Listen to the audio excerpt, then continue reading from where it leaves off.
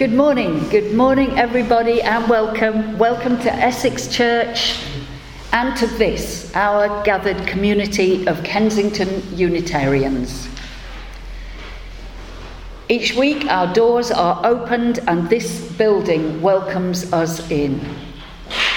We travel from the places in our individual lives and we gather here, together creating a space in which to be.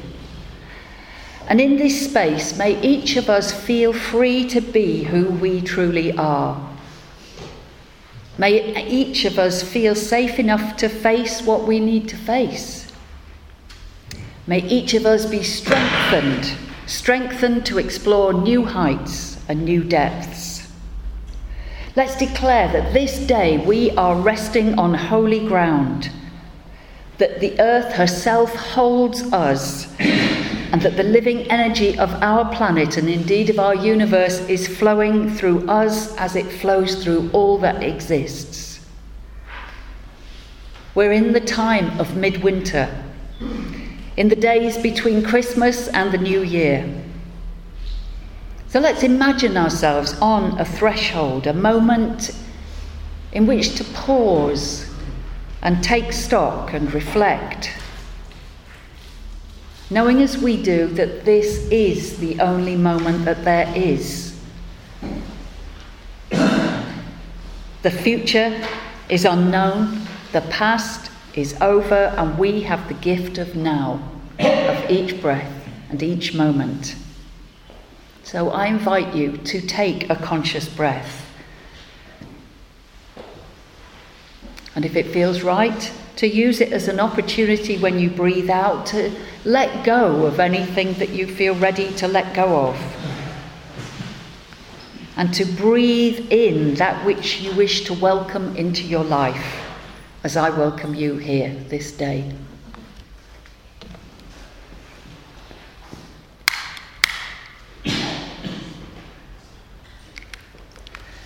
And this chalice flame is lit on the brink of a new year, letting go of what has been, open and hopeful for what may come, renewed, restored, ready to live life anew.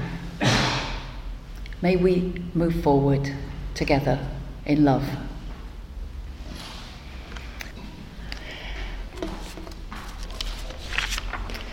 We've got two short readings for you now.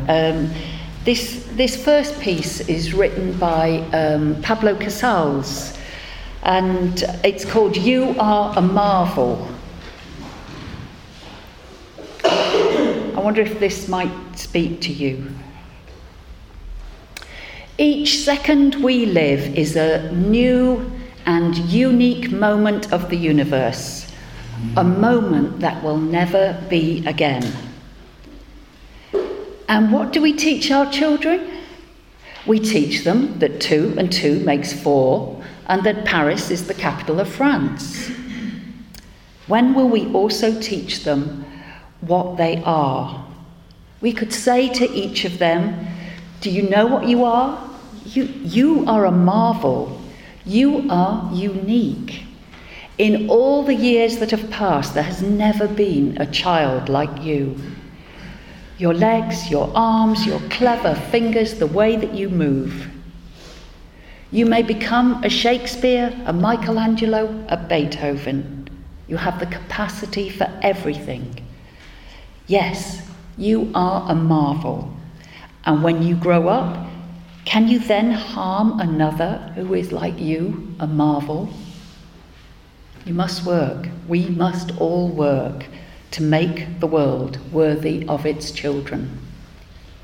Words by Pablo Casals. And it's a reading that we Unitarians often use at child blessing ceremonies. And whenever I've used it, I've always then added that what most children need, I think, is the encouragement and the space to be themselves and not to have any expectations of being the next Michelangelo being placed upon their young shoulders. So I was also glad when Simon John Barlow, a long-time friend of this congregation, wrote a companion piece aimed at us adults specifically, reminding us that we too are marvels and that our potential to express divinity through our living remains with us always through our lives. Thank you, Brian.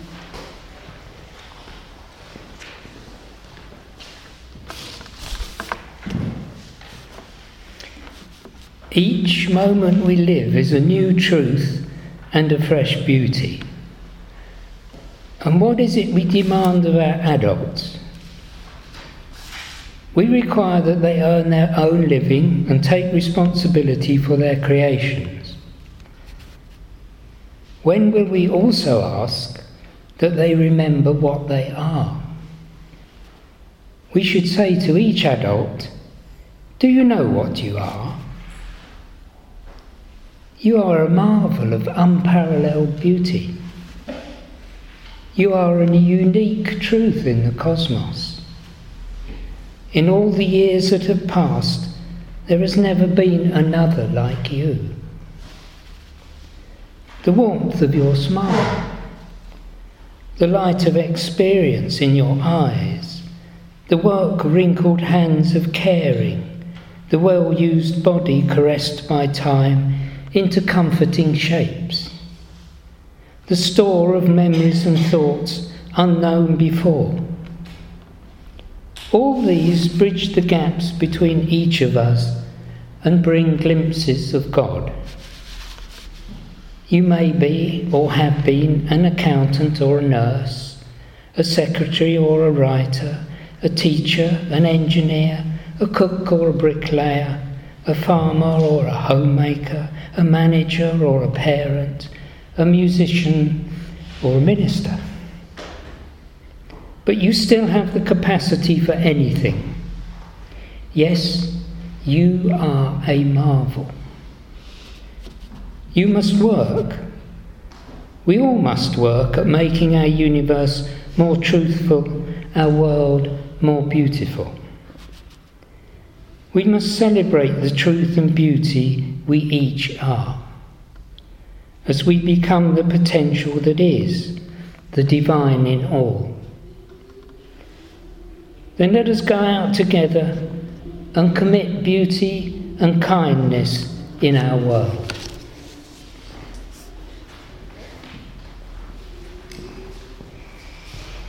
Thank you, Brian, and thank you, Simon John.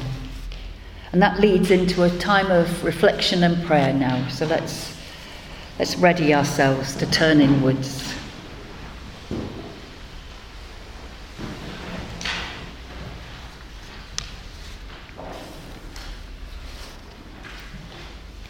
As I invite each of us to connect with something greater than simply ourselves. Be that the God of our hearts and our understanding, a sense of oneness with all that is, our higher self, aware of each of us in this room and the common humanity that we share.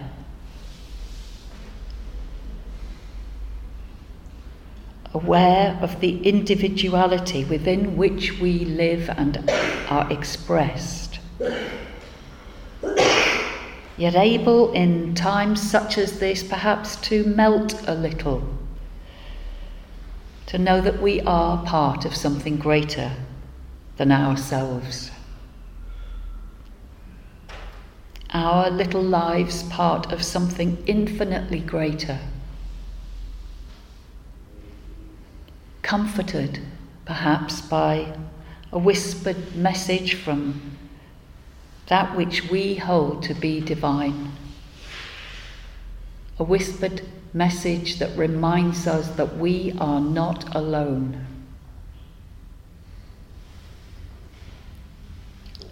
Whatever grief or joy we carry this day,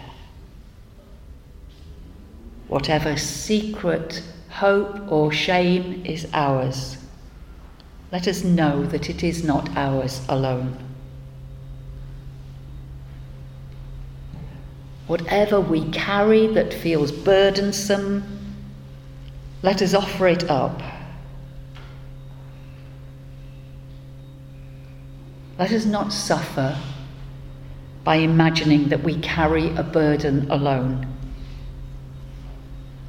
or that any experience is totally unique. Every path has the footsteps of others upon it. Only the particular step, the gait, the movement in the dance, that is uniquely ours.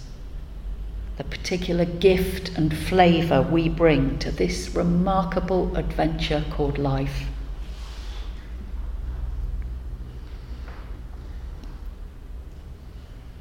Let us pray for the turning of the years, for years old and new, for all the hopes and disappointments we have experienced.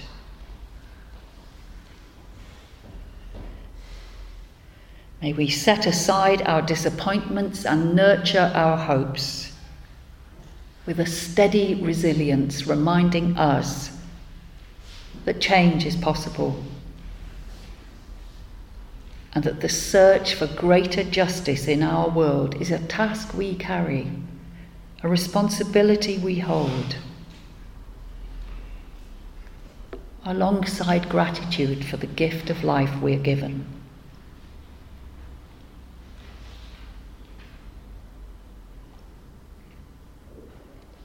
And as we offer up our own life issues, let us offer too the issues of our world.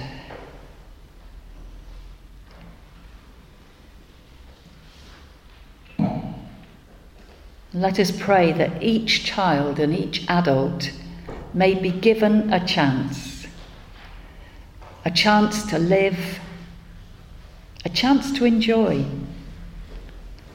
a chance to flourish and to know their potential.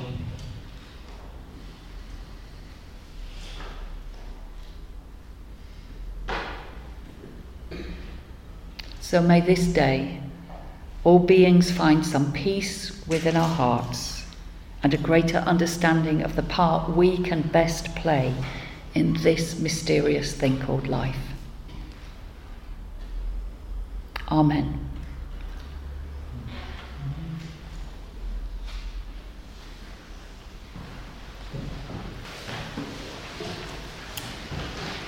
The story is told that once upon a time there was a master violin maker. His instruments were exquisite, and the sound that could be drawn forth from them was beyond description. He only accepted a small number of apprentices, and he took them through the long and arduous process of making a violin, from the choice of the tree to how to string the piece at the very end after the varnish. And there was one apprentice, an especially adept one, who had trouble with only one aspect of the whole process of violin making, and that was the choice of the wood. He'd mastered all the other levels, but would balk at the choice of which tree to mark and cut to form the base of the violin. Finally, one day, the master took him out to the forest once again.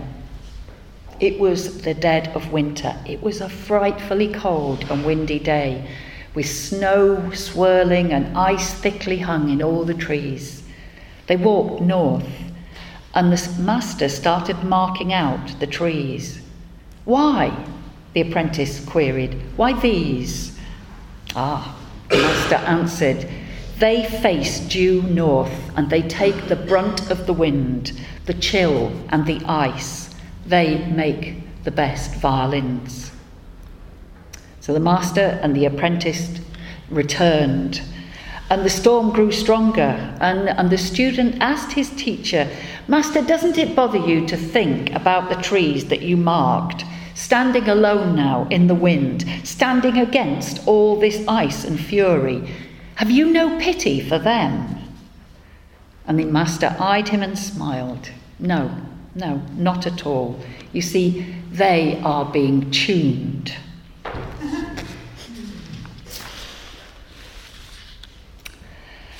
So storms harden wood, and that's a good thing for wood.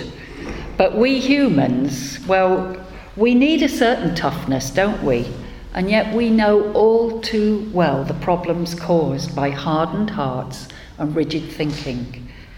So perhaps we need to explore another image. And here is one. An image from Howard Thurman, who was a prominent African-American author, theologian, religious leader, an important part of the civil rights movement. And he used the image of our green and growing edge. And I'm going to use that in a time of meditation now. So there'll be a very short reading from Howard Thurman, and then we're going to have some music from Peter, our pianist today. And then let's hold a good few minutes in silence when the music stops. And if you want to keep this image in your mind of a green and growing edge in your life. So Thurman wrote, and he's speaking about age here, but actually I'm not sure age comes into this at all. I had my rigid moments when I was considerably younger than I am now. See what you think. He wrote that the hard thing when you get older is to keep your horizons open.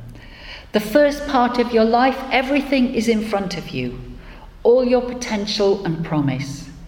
But over the years, you make decisions, you carve yourself into a given shape.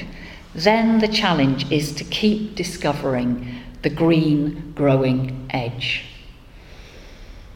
So, whatever your age and whatever your situation in life at this moment, I invite you now to take into our time of meditation a consideration of what that green growing edge might mean for you now and in the year that lies ahead. So let's settle ourselves for a time of meditation. Let's put down anything that we don't need to hold on to, or hold on to whatever it is that would help us settle. Let's allow the gentle rhythm of our own breathing to steady us, to ground us, aware of, as we are, of our feet on the floor and are sitting in these seats, the sounds outside on the streets, and yet we are able to turn inwards now, softening our gaze or closing our eyes or focusing on the candles, or holding your pine cone, whatever works best for you. I invite you to consider what the green growing edge means in your life at the moment.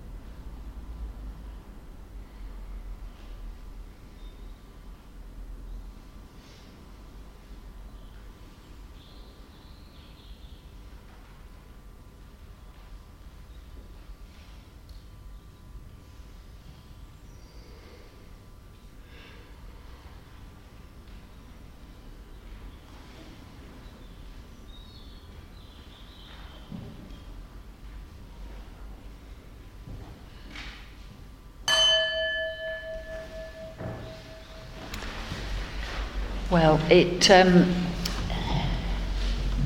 says here on the order of service that this section is going to be about infinite potential. And I'm immediately going to spoil it for you, because unless you're under the age of 1 and unless you're born into ideal and unlikely circumstances, well, there's a mighty list we could each write, isn't there, of things we are never going to be able to do. I will not ever play the piano like Peter, our pianist. I will not speak other languages like Marianne and Michaela. I won't dance the rumba like you, Jane. Yep, I could perhaps learn to play a simple tune if Peter was a very patient teacher with a lot of time to spare, when I know he has none. And yes, I could learn a few words in another language if I made the effort, which I patently haven't made for the previous 65 years of my life. And I reckon, Jane, you could teach me a simple ballroom dance if you wore steel toe caps to protect yourself from my 2 left feet. Coming to terms with who we are and what we are capable of is all part of growing up, isn't it? We learn that none of us can have it all. But part of growing spiritually is, I'm going to argue, maintaining what Howard Thurman described as our green growing edge and nurturing that throughout our lives. That's our spiritual task. Our social task, I reckon, is to keep working to build a world in which each child has the necessary circumstances in which to fulfill at least some of their potential. If a single child is hungry, if a single child has only dirty water to drink, and if a single child does not have access to free education, then we've all got some tasks to be getting on with. Yet we know that this world will never be a completely fair and equal place to be for all children. But surely we can do just a little more to try and level the ground. Yet we heard the story earlier on of the master violin maker who knew that the best wood, the hardest wood, came from trees that had faced the storms. Adversity had strengthened those trees. And it's the same for us humans. If life is too easy, we miss out on the strengthening opportunities. But storms blow some trees over, and adversity, when it is too great, or when we are not prepared for it, adversity can indeed be far too much to deal with. You were offered a pine cone when you came in this morning, and if you haven't got one, seem to have managed to already lose my... Oh no, I've got 2. But if you didn't get one, there are some mighty pine cones on the table here, and you're welcome to help yourself to one of those. I've made good use out of these pine cones. They've been part of our winter display here at Essex Church. We've been using them in our solstice gatherings to remind us of nature's generosity and exuberance. A pine cone doesn't produce one seed. It produces lots and lots and lots of them, and it releases them into the world as potential new pine trees. Very few, if any, of these seeds will result in a fully grown pine tree. A lot can go wrong along the way, or a lot of squirrels can be fed. That's how the natural world works. 10 years ago, we were celebrating the 200th anniversary of Charles Darwin's birth. He had Unitarian connections, so we, of course, claimed him as our very own Charles Darwin, whose theories on the origin of species brought so many new insights to scientific thinking. But personally, I've never actually recovered from looking at Darwin's sketch, and a sketch it was, of a single tree of life, and reading that 97% of species that have ever existed here on Earth are now extinct. I could just weep about those 97% of species that I'm never going to meet. Darwin's evolutionary tree brings another perspective on nature's exuberance and infinite potential. If life evolves through, and this is his quote, descent with modification by means of natural selection, then inevitably a lot of branches on that tree just come to an end.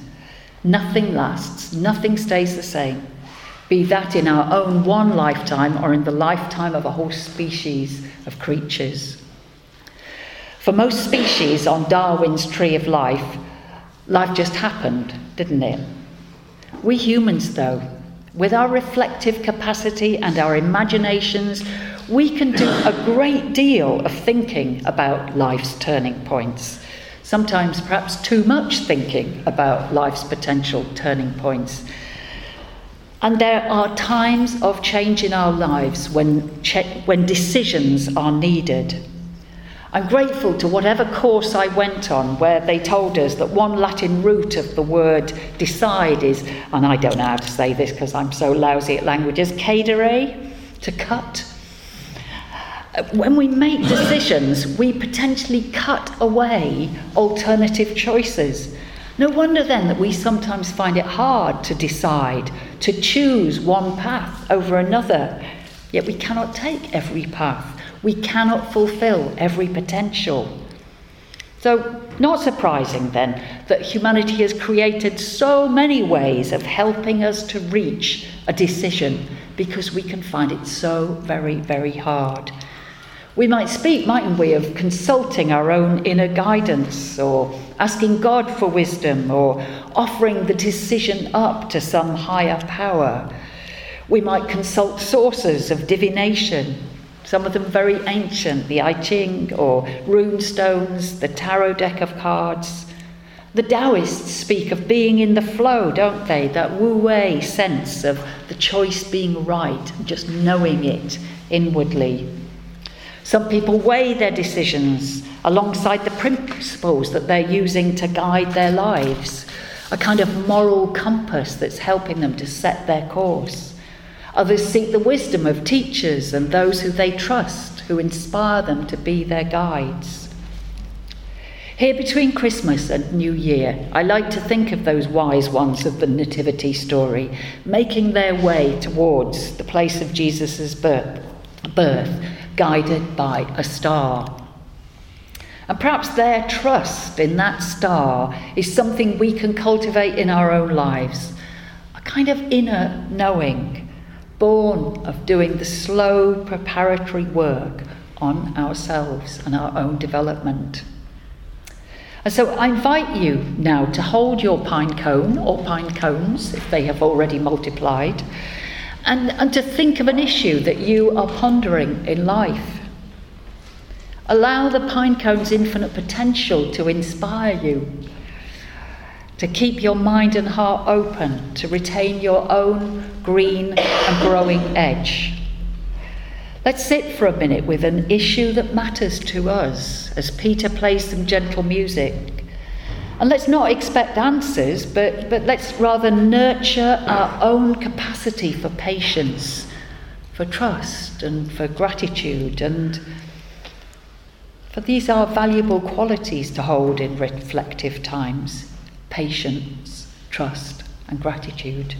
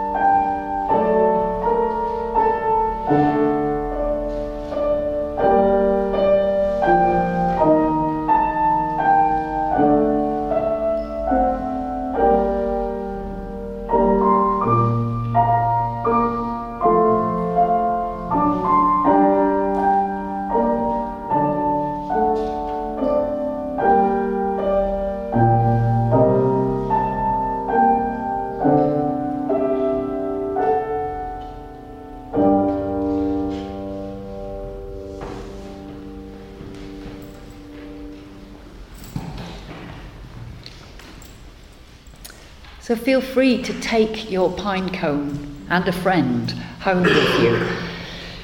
And if you're listening to this service as a podcast sometime in the future, on our order of service here, we have a picture of an ordinary pine cone that has several little shoots growing from it. May your choices bring you new green shoots in the years ahead, in the year that lies ahead. And when the way is uncertain, may your own sense of a guiding star show you the way. Amen. David Spangler wrote, "To my inner perceptions, the whole of creation is constantly in a state of birthing. Myriad possibilities, potentials, insights, energies and qualities are emerging daily, and we are deeply woven into that process as midwives, participants, creations, creatures and co-creators all rolled into one." So in this week that lies ahead, as an old year draws to its close and a new year and a new decade begin, let us pause for a while and consider that which calls to us next, and consider the resources, both inner and outer, that we will need. Then let us rest back for a while in gratitude and trust. Amen. Go well and blessed be.